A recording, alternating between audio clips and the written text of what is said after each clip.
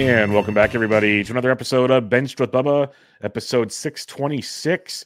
We continue our team-by-team previews for the 2024 fantasy baseball season. And we head to the AL Central, a place where a lot of fantasy analysts like to go, hey, you want pitchers in this division, or hey, you want this because of the quality of the teams. But some of these teams are slowly getting better with the youth or with some minor moves in free agency. And today's team, the Kansas City Royals, love them or hate them, have actually made some moves this offseason. Like, as a Giants fan, I wouldn't have cared if they would have made some of these moves. At least do something.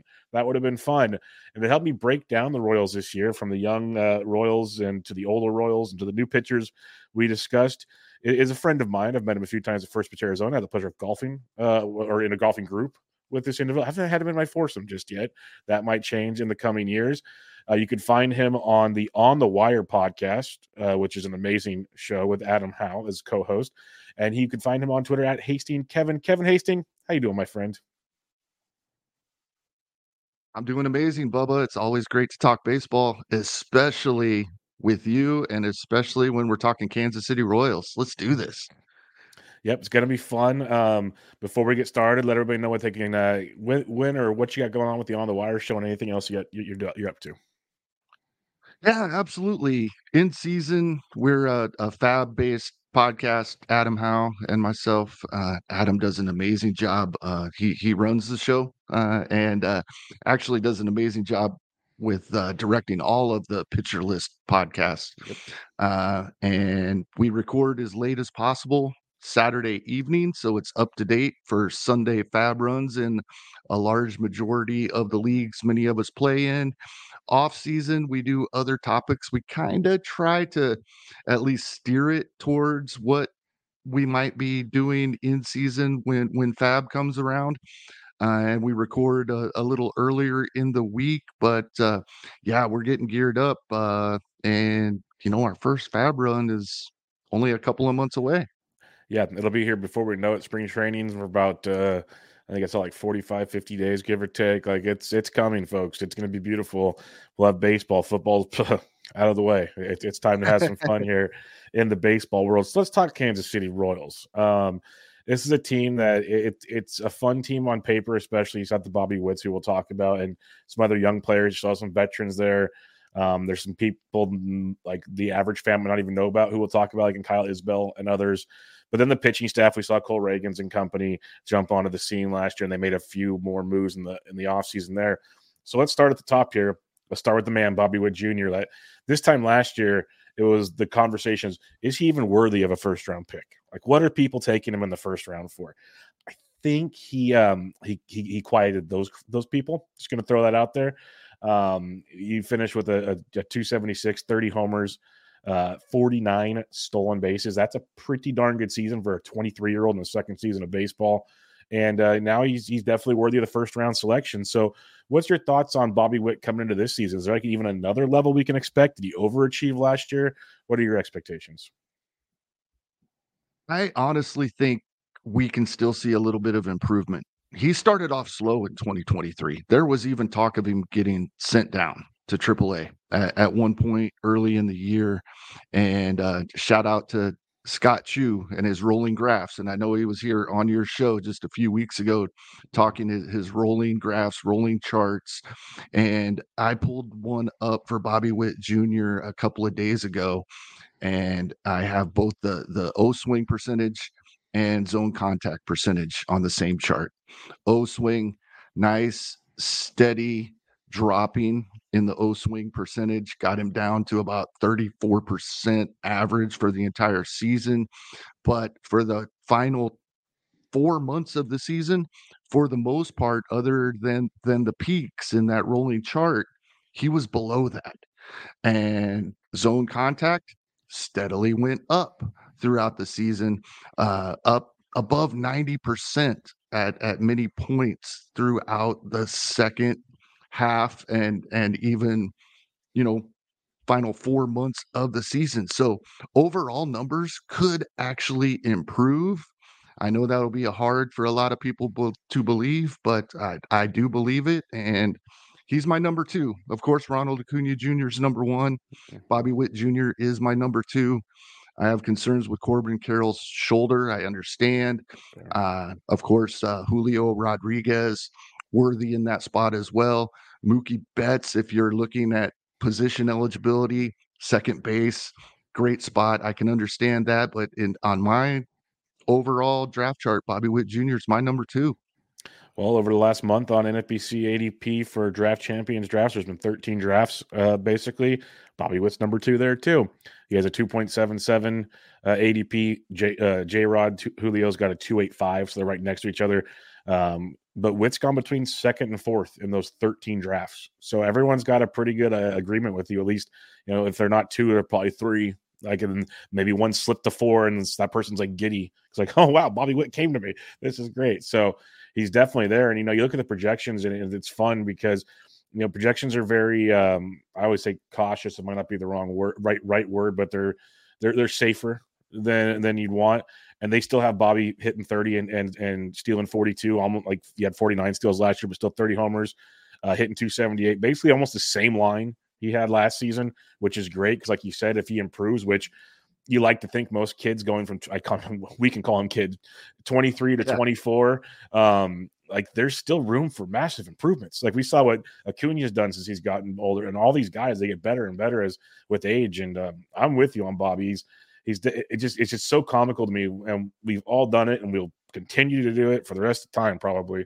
But all those conversations last year about should he be a first-round pick, and now he's basically the second pick in drafts. It just says it speaks volumes to what this kid has done. So, big fan of what we've seen with Bobby Witt Jr. All right, now it gets interesting to me because this is a player that Salvador Perez. I've loved Salvi for years, and I say years because the dude's gonna be 34 this season. And that's just my biggest question for you as a Royals fan, as a guy that watches this team, pays attention to him. He still hit for average last year. He played in 140 games. That's usually his thing, like a play.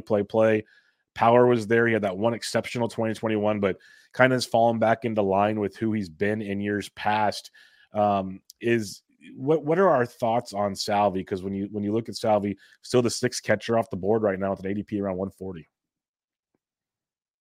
Yeah, I think that's about the right spot, and he's at the top of that next tier, right? We see a few guys go a couple of rounds earlier, and then there's 5 guys that go within 15 to 20 picks of each other, and he's the top one in that range.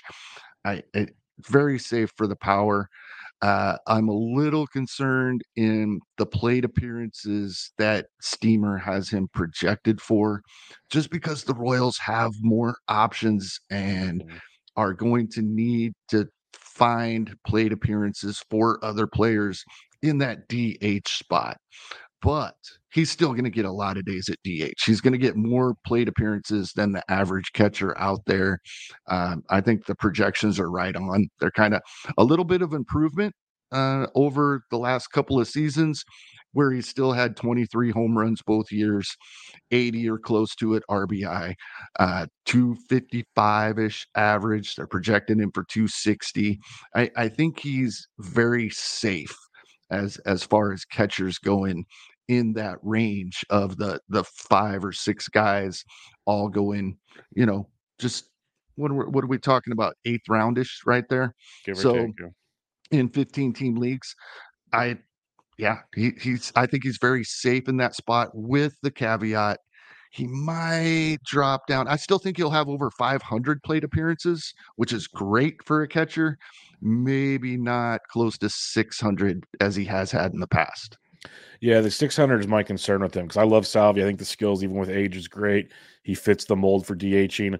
Last year, he played first base for 23 games because Vinnie P was on the IL. Obviously, knock on wood, Vinnie P is going to play the whole season. He's healthy right now. So, I guess the biggest question for fantasy players will be, will those 23 games, how much of that translates to DH games or days off? That'll be the question with Salvi, and that'll play into the plate appearances, like you said. That's where I think some of the lost plate appearances come from to get him closer to 500 than 600. As you're saying, still a very good player. Not that many guys get 600 plate appearances at catcher anymore. Only the elite do that.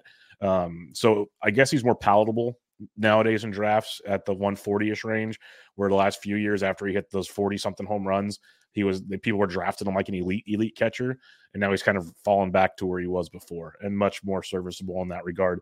Getting older, but the DH will play pretty well for Salvador Perez. MJ Melendez, this was supposed to be the future at catcher. Now he's the outfielder for the Kansas City Royals, because there's other catchers we'll talk about that are playing well. It's I guess maybe an embarrassment of riches. I don't know how you want to say it, but Melendez was at not the year many hoped for last year, but still signs of maybe hope and optimism. Again, he's only going to be 25 this year, so still super young, and his ADP is only 291 because he's outfield only. So what are your thoughts on MJ Melendez hitting 2024?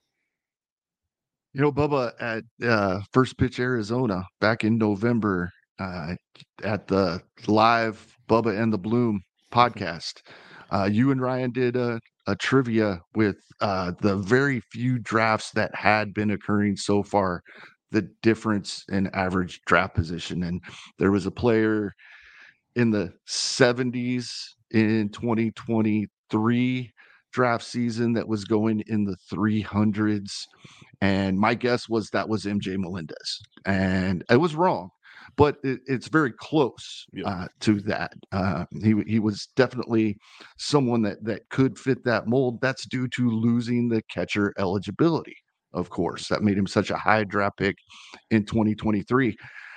I think he's fallen too far. People just are assuming, oh, he's not catcher eligible. He's not doing enough to be an outfielder in fantasy leagues, but especially in 5 outfielder leagues, he's being overlooked. I know we can get in a little bit of trouble if we look at too much at first half, second half splits, but this was steady improvement throughout the season by MJ Melendez.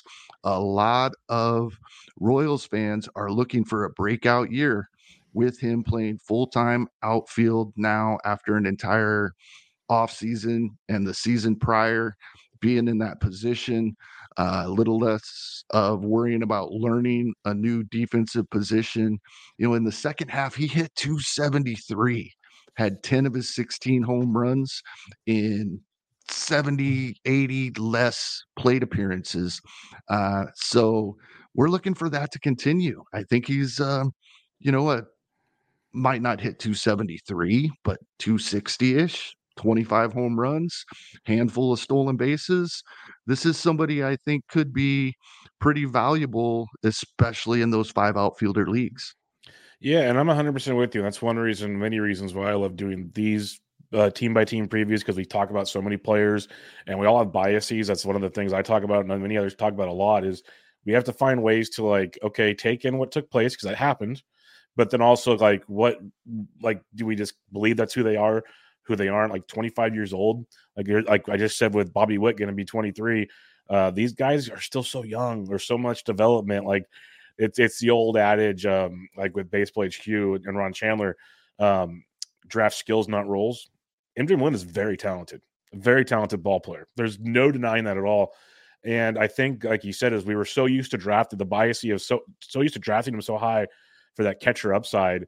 And he kind of, this the last couple of years, batting average is rough, but it's improved. That's been the plus. The OBP skills are still legit. The power and the heart, the contact rates, like you mentioned, the quality of contact metrics, all that stuff's very strong with MJ Melendez. So I'm with you. When I did the Jays pod with the Rico, I probably just kind of just overlooked Varsho. I didn't care anymore. But then where his ADP is going now, it's okay, look at who's going around him. This actually might be worth digging into, at least. And I'm 100% with you on MJ Melendez. When we look at ADP now, he's a 291 ADP. Outfielders going around MJ, and he's gone as low as 323. That would be nice. Outfielders going around Melendez, Tommy Pham, who doesn't even have a job right now, really. I'll take MJ. Jeff McNeil, probably taking MJ on that one. Jose Siri, give me MJ Melendez. You got Chris Bryant, Max Kepler. That's probably closer than you'd think, but they're there. So, to your point, long-winded way of saying it for me, is I think we are kind of downplaying what he's doing so much. And I'm with you on this one. It's one thing I need to kind of cross out in my list and get back to reality on MJ Melendez. All right, let's talk Vinnie P. Vinnie Pasquantino, the big Sasquatch, one of the best Twitter followers out, like follows, not he doesn't follow me, follows out there. Again, another young, this is why I love this Royals team. There's some age, but some really, really young ball players here. And Vinnie P going to be he's 26 right now, coming off that very, very injury riddled season. He missed the last half of it basically, but he's healthy. Videos are looking strong for Vinnie. He's got a 176 ADP. So what are we thinking with Vinnie P? Are we jumping back? Are we thinking that's value, or is that about right? It's definitely value, in my opinion. And I've talked several times recently on the wire about how after doing my first couple of drafts and drafting guys like Freddie Freeman and Pete Alonso, Matt Olson, um, and realizing later in drafts that I already had a first baseman and maybe even a corner by the time some of these other first basemen are left. I know the talk is that first base is a position to prioritize. I've realized the more and more that I'm drafting that I am more than happy waiting a little while, maybe taking one of those top guys, but not drafting my corner until we get down to this range and even a little bit later. Um, Vinny P's season cut short due to injury, and many people would say that the 61 games he played were a little disappointing, and they were. However, it still wasn't bad. A 247 batting average doesn't hurt us in fantasy these days. He's more than likely going to have quite a bit higher average in 2024 now that he's healthy. If you prorate his 9 home runs, 24 and 26 runs in RBI, they they pretty much come out to pretty close to where he's projected by Steamer for 2024. We're looking at a guy mid 20s home runs, absolutely could approach 30, 80-ish runs and RBI with a 270 to 280 batting average. More than happy to take that where Vinny Pasquantino is currently being drafted. And just look at all through the minors and his couple of seasons at the major league level. The strikeout and walk rates, absolutely amazing. Walks almost as much as he strikes out. And for a guy that has the power that he can exhibit, that's absolutely amazing. Yeah, his walks and strikeouts. This is Alejandro Kirk type stuff that people drool over. It's elite stuff for especially for a young ball player, and he's done it in his first 2 years or stints in the big. So it's not just a minor league thing. And I agree. People see the 247 average. He's a career, heck, 290 guy. So if you get 276, 280, outstanding. It's just a matter like the question I think a lot of people have: will the power translate to the 24 home runs guy? I think it could definitely, especially as he gets older and more power develops. I think it could be fun. So I'm with you. I've been looking at him in drafts. I'm like, wow, I figured he'd budge by now. He really hasn't. And it's really interesting going around like Isak Paredes and some other guys, good ball players, but it's like, hey, this is Vinny P, dude. Like, I don't know. I guess the ballpark is what everyone's worried about, but I think we're on board there. I also think there's still this narrative that the Royals are a bad baseball team, and I they agree. have been. But their offense wasn't bad for most of last season. You know, the second half they were top 10 in the league in runs scored. And the ballpark we get, yes, it's bad for home runs, but it's near the top in the league as far as runs scored. Mm-hmm. So it hurts home runs a little bit, but it is a great offensive environment due to the massive outfield there in Kaufman. I agree, and that's why I love this. Like, I was really excited to talk about this team. Is there's always the running joke that many of us have. It's there's quote unquote bad teams with really good fantasy players on them, and the Royals are. I don't even think they're that bad of it. I think they're closer to 500 than people think going this year. I really do personally. But yeah, you mentioned like Bobby Witt, amazing. Salvador Perez, still very good. MJ Melendez, not as horrific as we want to think. Vinny P, if healthy, could be fun. And there's a handful of names we're still going to talk about that were quite productive last year. And the beauty is you can get them later in drafts. This is the fun part about the Royals because, like you said, the narrative, not that good still. Here's one of the new members of the Royals, though. We'll get back to some of these young bucks, but let's go back. We got to go age appropriate here. Go above 30 for a second to 32. And this is Hunter Renfroe. This one, like the pitching moves, totally understood with the Royals. Made sense. This one, I was kind of like, okay. And then they traded Edward Olivares like the next day. So that kind of made sense in this move. But Hunter Renfroe comes to the Kansas City Royals. We know who Renfroe is. Usually a mediocre, average guy, pop in his bat. But what are you thinking with the Royals this year with Renfroe? ADP of 368 over the last month or so. What are your expectations? I think this is a great signing for a team like the Royals. Very affordable. They were looking for another bat in the outfield. It seems a little crazy thinking that Hunter Renfroe at 32 years old is an upgrade in outfield defense, but that may be the case here with someone we're going to talk about here in a little bit. And I know you love his bat as well. We talked about him last season, Nelson Velasquez. Yep. Not a great fielder. Hunter Renfroe is an upgrade from that. I am a little concerned about the playing time. I think it will be a little better than he's being projected for by Steamer, just 97 games and a little over 400 plate appearances, but not the elite strikeout and walk numbers throughout his career like Vinnie Pasquantino, but very good for someone that has his power. Low 20s strikeout rates, 7-8% walk rate. And I think we see a bounce back. I know that as we just talked about, Kauffman, not the greatest ballpark, 4 home runs in Major League Baseball, but Hunter Renfroe, it doesn't matter. When he barrels the ball, it's going out of most any ballpark. So I think on a per at bat basis, we see him being that 30 home run guy that we've seen, 3 of the previous 4 years, actually 3 in a row, because the one that wasn't was 2020. So he was a 30 home run bat for 3 consecutive seasons with a batting average that, 250 to 260 there for a couple of seasons. I think we see him bounce back from the 233. I think we see that little bit of pop again. Steamer agrees as far as on a per at bat basis. It's just that they don't have the playing time. Mm-hmm. I think he'll get a little more again after those first 4 guys we talked about. Nobody on this Royals team, I don't believe, is going to get 600 plate appearances, but Hunter Renfroe may approach 500. Rather than the 400 he's projected for. So once again, 5 outfielder leagues. He's definitely someone I'm looking at. I remember a couple of years ago, you and I would hear you say the same thing that I was saying as we were doing our fab projections or fab articles each week. Like, why is Hunter Renfroe still available in these 10 and 12 team leagues? Because he was near the top in 4 of the 5 roto categories, even 4 if we were only accounting in the 3 outfielder league. And it's just mind-boggling to me how we get caught up on the narrative of a player.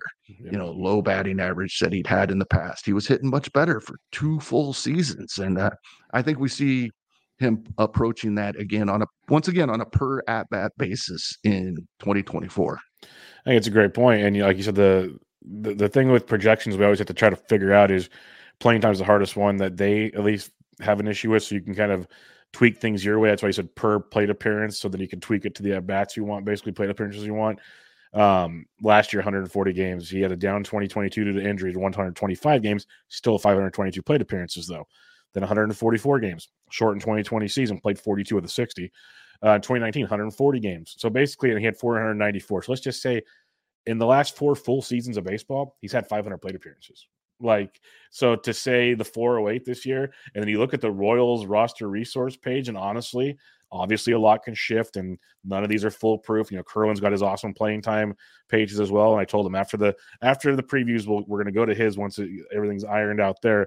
But you look at the Royals roster, there aren't a whole lot of guys nipping at Renfro's feet to take playing time from him, barring an injury. Like you said, there's not a lot of lefties on the bench to platoon with. There's those options aren't there. So I think you're right. Like 130 to 140 games really seems feasible for Hunter Renfroe, barring injuries. Not that old, 32, really not as old as people want to think it is. So I'm with you. I think there's definitely more to it. Could be a nice value, especially when you mentioned my boy Nelson Velasquez. Like, I am a huge Velasquez dude, but yeah, if you can't play defense, you're going to DH. And then if you have Salvador Perez there, he's going to take some DH at bats. And then if you had Renfroe probably will get a few DH at bats because, I said he's not old, but he's old enough to get DH at bats. So Nelson Velasquez, to me, like, I love the man. The average is what it is, but the power is as legit as you can find it. It is light tower power, basically. And he's going like 80 picks before Renfroe, 283 compared to like the 363. So what are your expectations of Velasquez? Another young player, development can keep changing, but if you can't play defense, it's not going to matter. Yeah, you nailed it with those three guys. Salvador Perez is going to get some time at DH. We know that.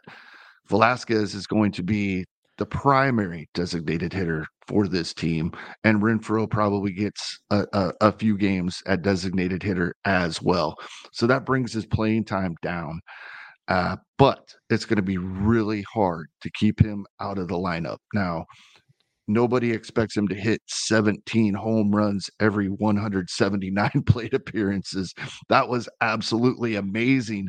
But even taking his AAA numbers with the Chicago Cubs in 2023, he had 33 home runs in just over 500 plate appearances. Now, that is realistically what I think we could be looking at for 2024. His strikeout rate does approach 30%, but he does walk a decent amount for somebody with his power. So we're probably looking at a 240-ish batting average, close to, if not 30 home runs. And in 500 plate appearances, you just have to be prepared that he probably not quite an everyday player. We're probably looking at 500 plate appearances rather than 600. Yeah, and that is the tricky part with Mr. Nelson Velasquez, and because he's going around like Parker Meadows has been a fun discussion point because he should play pretty much every day. Sal Frelick's there, but none of those guys have Nelson power. Brandon Donovan, Max Kepler. So if you need power, that's your dude. If you want maybe more consistent playing time, questions will be made, obviously. But I'm a fan. I had so many DC shares last year just because I believe in the power from AAA with the Cubs. I thought it would come with the Cubs, but when he got traded, I remember my tweet immediately like, "Sweet playing time, just playing Royals. Here you go." Right. And that part was fun for DCs, but I'll be honest, I don't have a ton of shares early on in my draft season now, just because where he's going and team builds, it hasn't fit, but it has nothing to do against him. I think I just need to. At this point now, where you have to pay to get him, I need to see it. Essentially, like he's a starter at that price point, and you need those at bats. That's the tricky part. And then another reason is we have another outfielder that's starting to get a lot more buzz, not just from like the outside, like deep diehard fantasy players. But you're seeing a few more articles on a Kyle Isbell, and this is a dude. I know on a Bubba and the Bloom Baseball HQ show we did that he was brought up as a guy that could have like 15-15 potential. He's got an ADP of 540 right now. He's gone as high as 451. So he's not like just down there. But this is a guy that people are very optimistic on. But what kind of optimism should we have in 2024? The Royals, from what I'm seeing, are that they're going to let Kyle Isbell determine what happens in 2024. He is the everyday center fielder for the Kansas City Royals. And if he performs, he'll stay there. So we're looking at, will he perform? The great thing about 2023 was the drastic drop in strikeout rate. He was a great hitter at UNLV. I follow a lot of college baseball.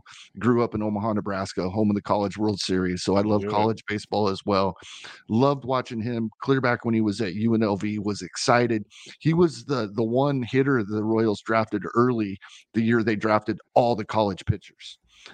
They took him out of UNLV, and so I am a believer. Power speed combo. I think we can give this projection a bit of a bump, definitely in the playing time. And the great thing about Kyle Isbell for Fab Leagues is we're going to know early whether, you can draft him in the last round of a Fab draft right now. Mm-hmm. And we're going to know really early, because if he's not performing, they're going to make a move. The Royals have said, both the GM, uh, JJ Piccolo, and the manager, Mark Cotraro, have both said, we are done evaluating players at the major league level. We're now going to play the guys that give us the best chance to win. So we'll know soon. And at this point in a draft, it's perfect for a guy like Kyle Isbell. If he's not performing, he's going to be gone and you can cut him. Perfect. Yeah, and I'm a fan of that. And this is one of those that you could see if he has like a nice start to spring training. Now all of a sudden that ADP could like jump 200 spots from the 5 zone, if not more, because now he's a very relevant 15-15 type guy if we believe the playing time is there. So this is the time of year to jump on those potential opportunities. Maikel Garcia, talk about jumping onto the scene last year. He really got things going in the fantasy landscape. Third base was a rough position, but you can get him on the waiver wire or get him late in drafts. Tons of speed, 23 steals last year, hit for average. Minimal pop, I guess, is the bugaboo if you're going to have one with Maikel Garcia, but 221 ADP over the last month. What are our thoughts on Mr. Garcia? He's going right next to like Junior Caminero, Ryan McMahon, Luis Rengifo, my boy, stuff like that. I'm a little surprised in the drafts I've done. I thought I would be able to get him a little later, and I don't think I have him on a team yet. Maybe one. He's being drafted by others a little earlier than I expected. Mike Curlin, you brought up his lineup work that he does that is absolutely amazing, and he tweeted about this fairly recently. Maikel Garcia is going to have a lot more plate appearances than he's being projected for. He is the leadoff hitter for the Kansas City Royals, and he's only projected for 125 games.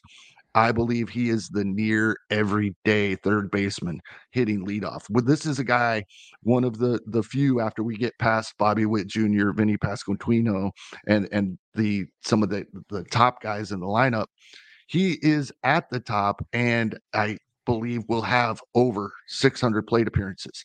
That gets him to double-digit home runs and maybe approaching 30 stolen bases with a great batting average.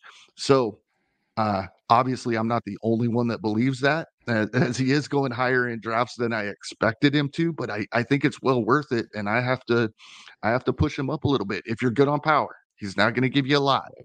Like I said, low double digits is probably all we're going to get to. But the stolen bases with a great batting average, runs scored should probably approach 100 runs scored, if not score 100 runs, hitting leadoff for this team. So at least 3 of the 5 roto categories. And Mike Curlin put that out there a couple of weeks ago, and I couldn't agree more with the fact that he is their everyday leadoff hitter. Yeah, that's a great player to like pair if early on, say you go with like a Judge or a Bryce Harper or somebody that is going to get you great stats but not steal, that kind of guy, or even a batting average drain like Schwarber. Yeah, Right? 100%. He's gonna get you the stolen bases and bring up the batting average as well. So this is one of those great ones when we talk lineup construction, and that might mean you have to push him up a round or two, like guarantee not lock in, you get him. But if he is going to be the leadoff man, because that's the beauty of why I do appreciate what Curlin does, is because he puts some ridiculous hours and mind into what he does. I see a lot of it behind the scenes when I talk to him all the time, and it's really impressive because roster resource, it's great. Like I said, it's not the end all be all. If they got MJ Melendez leading off, they have Garcia batting ninth. If Garcia was batting ninth, yeah, he probably wouldn't get more than like 515 at bats or whatever. That's 100%. But that just transitioned to the top of the order. Now you're hitting also in front of Witt and Pasquantino and Salvi, so more runs scored. You just go across the board on what Garcia can do. So if he does become, in fact, that everyday leadoff guy at third base, tremendous boost to his fantasy value. Very, very interesting there. Yeah, Last and gentleman, one other thing. Yeah. Sorry, Bubba. No One other problem. thing. I listen and read a lot of Kansas City Royals based stuff, obviously. The beat writers, the Royals podcasters. This is the guy everybody is looking at as the 2024 breakout for the Kansas City Royals.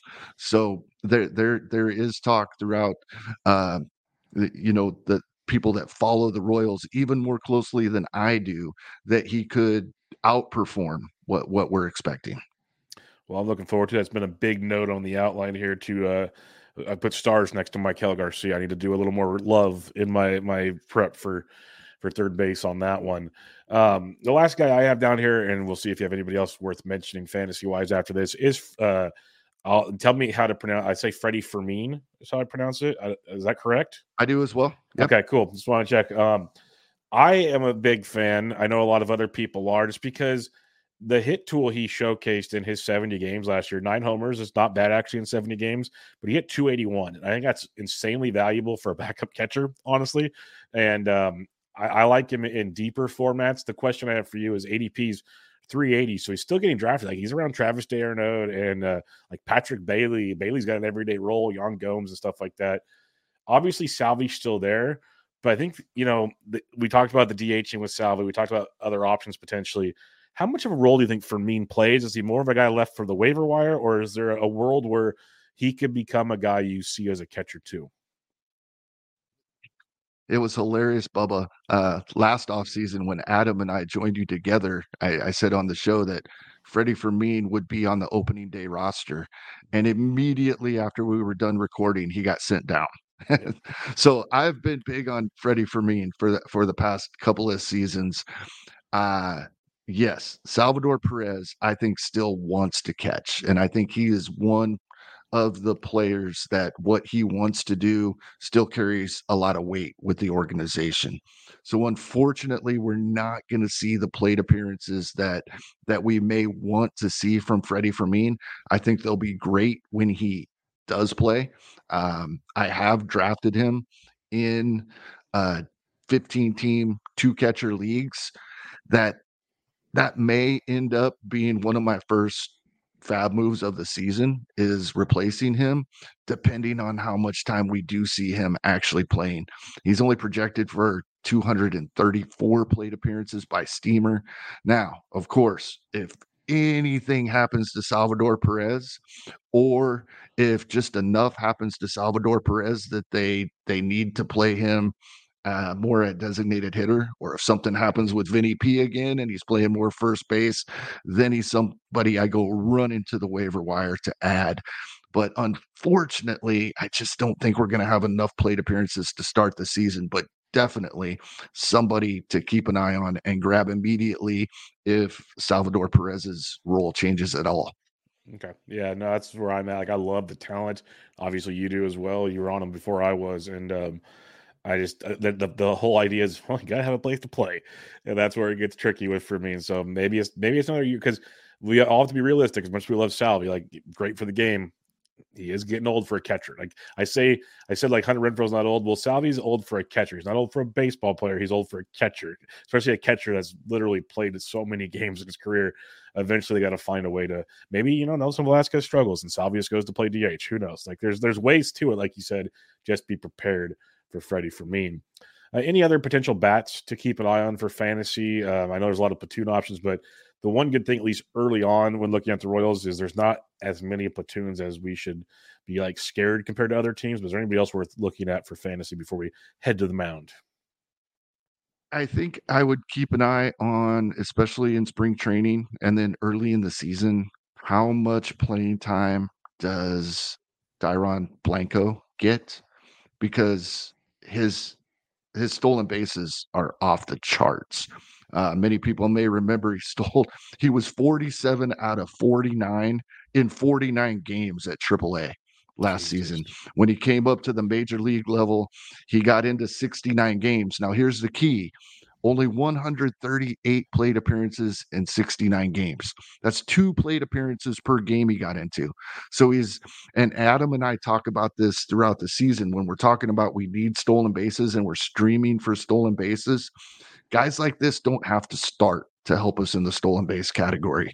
So in deep leagues throughout the season, he's probably going to be available on your waiver wire, somebody to keep an eye on. If the Royals have a 7-game week, you think he's going to get into 3 or 4 of those games due to matchups, he can definitely help you out in the stolen base category without hurting your batting average, because he does hit for average, just no power at all. Okay, good to know. Good to know. I remember, yeah, he had his moments last year. People got really pumped when he got called up, but the PT was not there. Let's go to the mound. We want to talk pumped. Let's talk pumped. Cole freaking Ragans, everybody. Talk about lighting Twitter. Ragans ace is going to ace. He's got his picture. Man of the people, man of the business, man of the company right there. Kevin Hasting, if you're watching the video, wearing the Ragans shirt. I've Nick Pollock, probably one of the biggest Cole Ragans people out there, was all over it. And it was great to see. Had an amazing first season with the Royals after he got traded, and just blossomed into an ace. And it was awesome to watch every fifth day. Now the question I have for you that many people have, and it's a question that I don't even have the right answer for, his ADP is 106, 107. He's got as high as 92, as low as 122 in the last month. What are we thinking with Cole Ragans? Because it was amazing. I guess he's going back to, I think, tread again this season too, to work on more pitching stuff. Are we thinking this is who he is, or a guy that's already had a couple arm surgeries? Are we hey, it was awesome, but maybe take a couple steps back? Yeah, that 92 is me, and that min pick, and I have actually drafted him earlier than that in other drafts that were taking place earlier in the offseason. I have him on every team except one. That is a league that I knew due to where we were drafting, and I didn't want to take him too much too early. I knew my co-host Adam Howe was grabbing him before he'd come back to me in that draft. The only place I don't have him. I love Cole Ragans. It's about he's like Nick Pollock says all the time. He's a unicorn. He has 5 pitches and they all miss bats. That is absolutely amazing. I've been drafting him as my SP2 in most instances. Even if I do grab an early pitcher, then an SP3, even better. He did wear down a little bit towards the end of the season, and we saw him lose a little bit of control as he was wearing down. I really think that's why we saw him regress in the walk percentage late in the season. But it was his first full season of innings at the major league level. He's going to build up again throughout the offseason. So I'm not too concerned about that. I'm not too concerned about we hear about the 2 Tommy Johns. It wasn't 2 separate Tommy Johns. It was a second one to fix something that went wrong in the first one. So I think, in my opinion, I'm not a doctor, but in my opinion, that makes it better than some of the other pitchers we've seen that have had 2 Tommy Johns, and then we don't see as much success out of them in the future. So there's not much else I can say. I am all about Cole Ragans, and I'm grabbing him everywhere I can. That's great to know, because honestly, I didn't know that the second one was just to basically fix the issue on the first one. That's actually really good to know. I just saw 2 basically TJ surgeries, and that was nothing I want to see. But yeah, I love him. As I said, it's just one of those things. I think I'll definitely add some shares. I don't have any yet. It'll come down to as an SP2 or 3. I agree. I think it's great. I think that the times I've had the chance to really debate taking him, it was when I waited on pitching. I'm like, can I stomach him as an SP1? I don't think so. So it was one of those conundrums. But I agree. Talent's ridiculous. If he gets better and better, I'm all aboard that train. One of the new acquisitions, we have a couple we're going to discuss here for the Royals. Let's start with Michael Wacha, veteran Michael Wacha. The crazy thing to me when I looked at Wacha earlier, he's only going to be 32 this year. I feel like he's been pitching forever, and still 32 is what it is. He's been in the big since 2013.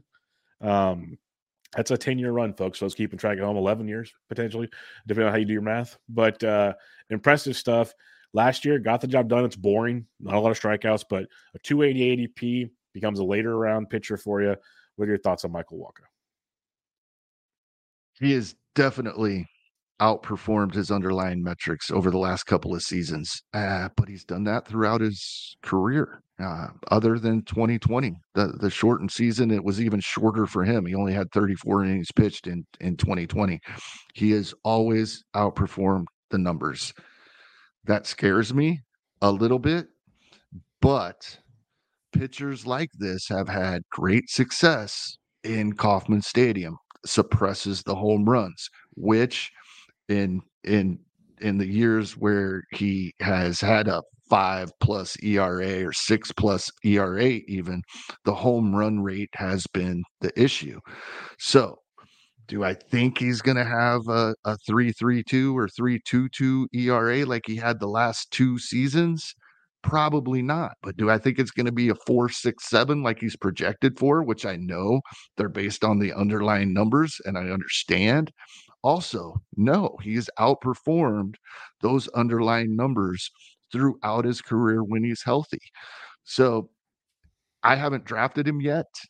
Uh, I have no problem drafting him. It just hasn't worked out that I was looking for a pitcher at the times he's available.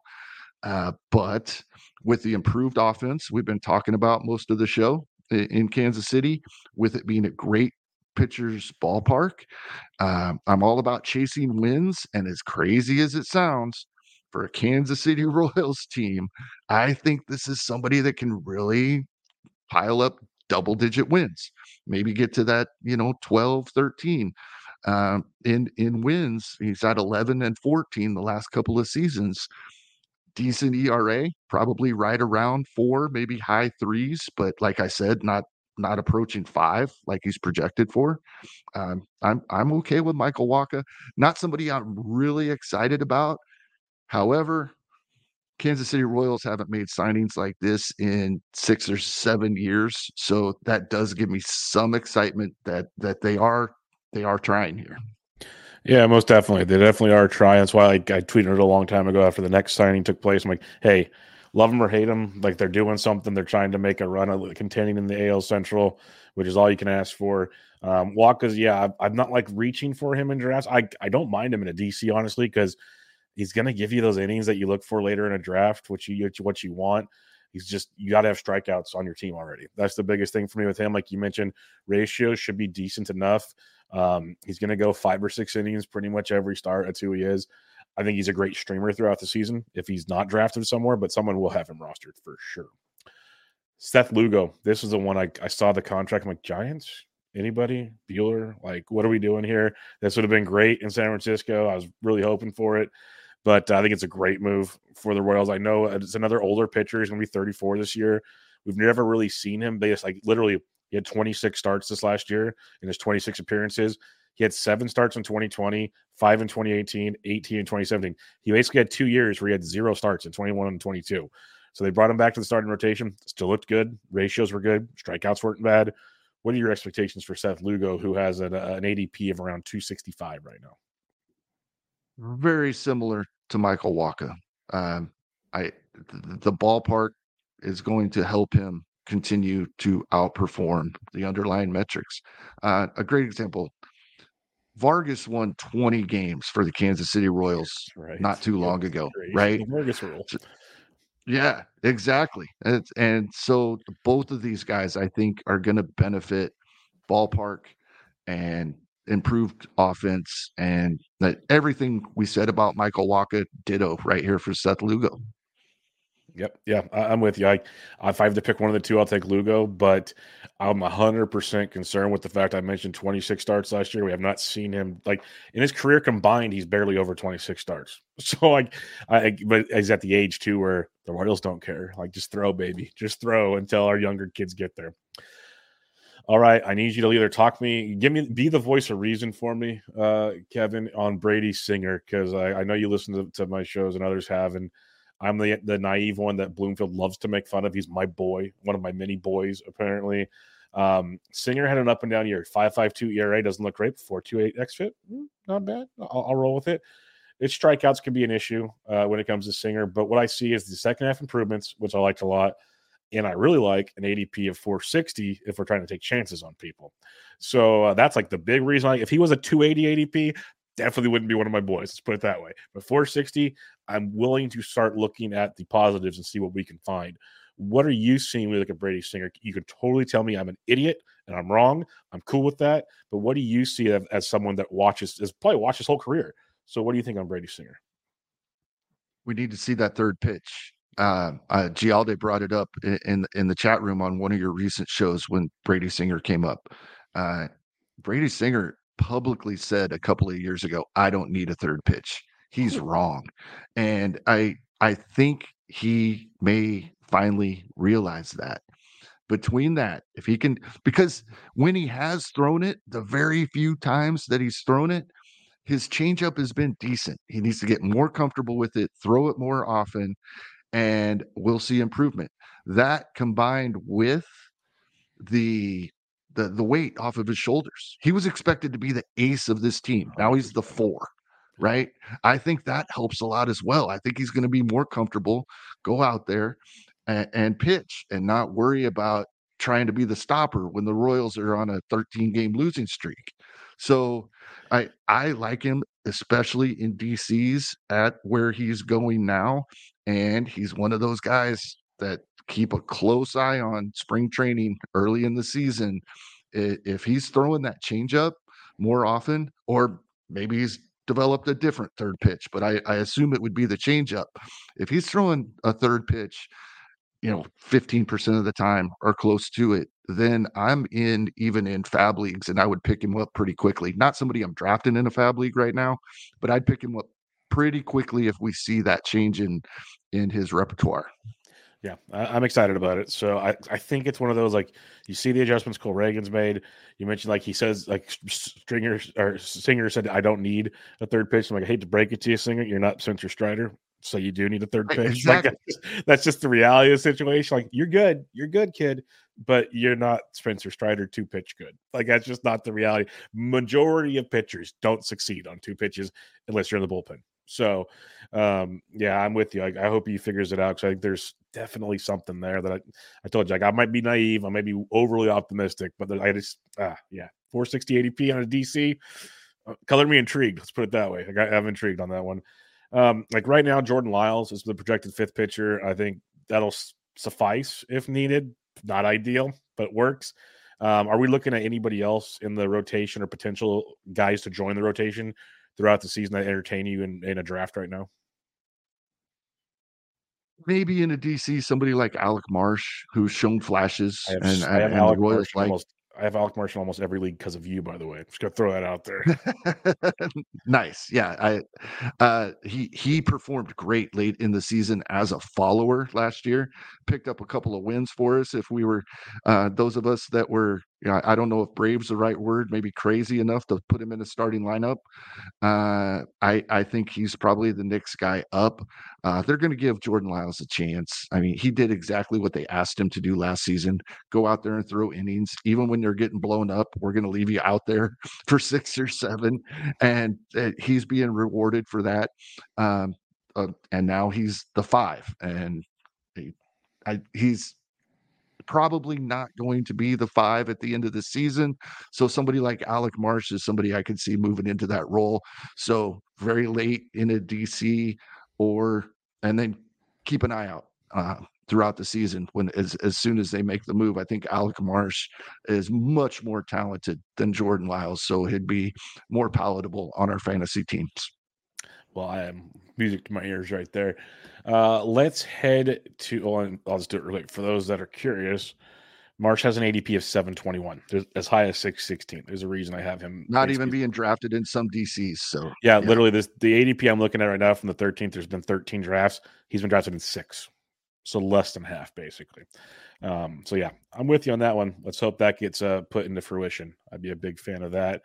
Let's head to the bullpen real quick. And it's been an interesting year. Like many, like James McArthur, they went and brought in Will Smith. They brought in Nick Anderson. So there's all these like questions on how the bullpen will shake out. I think McArthur, at least for now, still interesting. But you look at even roster resource, they have 4 guys with a closer next to him, and McArthur's got an ADP of around 355. If somehow that happens, that's a gift. But how do you kind of see this shaking out? It feels definitely like a committee in Kansas City. Yes. So This is really tricky, Bubba, and I've looked at this a lot because I was kind of shocked when Rob DiPietro at First Pitch Arizona told me in the last couple of DCs he'd done at the time that MacArthur was being drafted in the early 200s, as if he was the definite everyday closer for the Kansas City Royals. And yes, he ended the season great in 2023 for them. But I was still a little surprised. He's come down due to all of these. The Royals had the worst bullpen in baseball last season, and they've signed a lot of guys: Chris Stratton, and Anderson, and Will Smith, and all these guys are in the mix.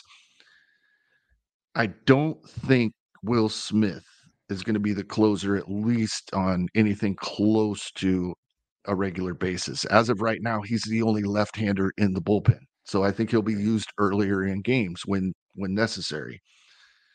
I do put a lot of stock in, as I've heard you talk about, Adam talks about it all the time, the arbitration eligible players getting saves.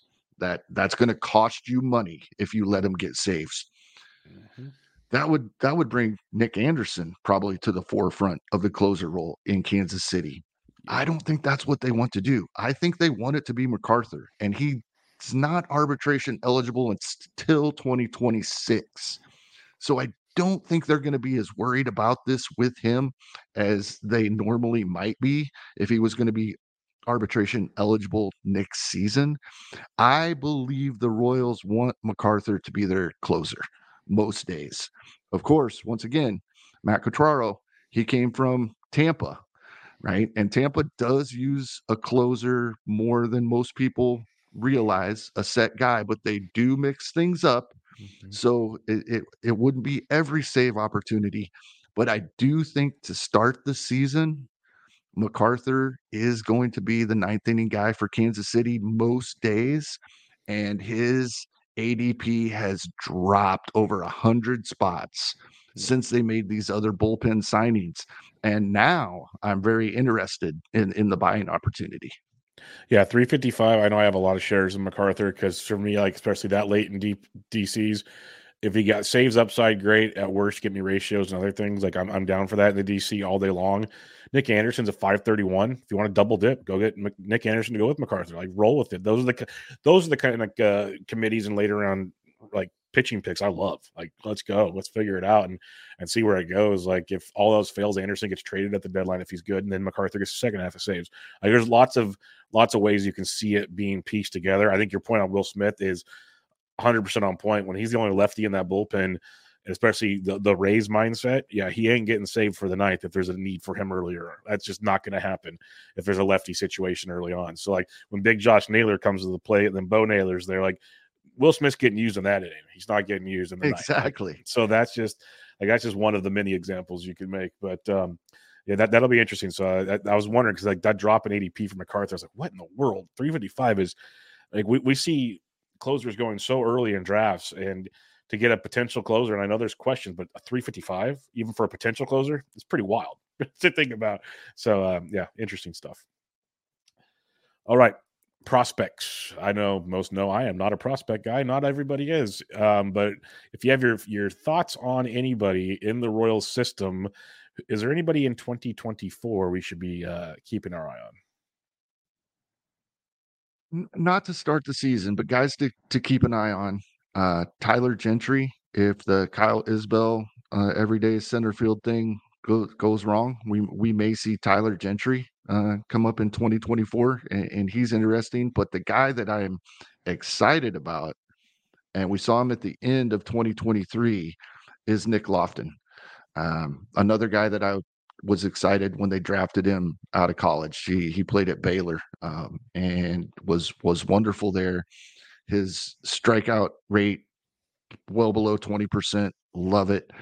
Not a lot of power, but he did have moderate power at the AAA level. In 358 plate appearances, he hit 14 home runs. Now, they're playing in ballparks where the ball flies out of at that level, but 9.5% walk rate to go along with a 13% strikeout rate. in those 358 plate appearances at AAA. He did get a cup of coffee, 68 plate appearances, no home runs.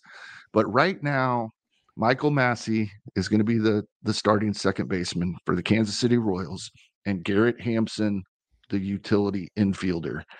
I think Nick Lofton can play his way into either one of those roles. Maybe just the utility infielder, maybe even starting second baseman for Kansas City. Like I said, the Royals have publicly said throughout the organization that they are playing the best players. It gives them the best chance to win ball games in 2024. A lot of it has to do with the new draft order rules in Major League Baseball. They do a lottery now. Kansas City's had the second worst and third worst record in baseball the last 2 years, but they've picked 8th and 6th in the draft. And once you've been in the lottery 2 consecutive years, you're not eligible for the lottery the third year. So they will be picking outside the top 10. They're going to try to win baseball games in 2024. So Nick Lofton is somebody I definitely keep an eye on, and I have been drafting in DCs. Yeah, he's been taking an all 13 DC since this grouping of ADP since December 13th. ADP of 594, as high as 481, as low as 689. So definitely one of those end game targets to look at. I like that as an interesting call out there. And I did not know that. I know they've made a bunch of changes. I know that the draft's a lottery now, at least in the first X amount of picks. I did not know that was a rule, though. After 3 years, you're out.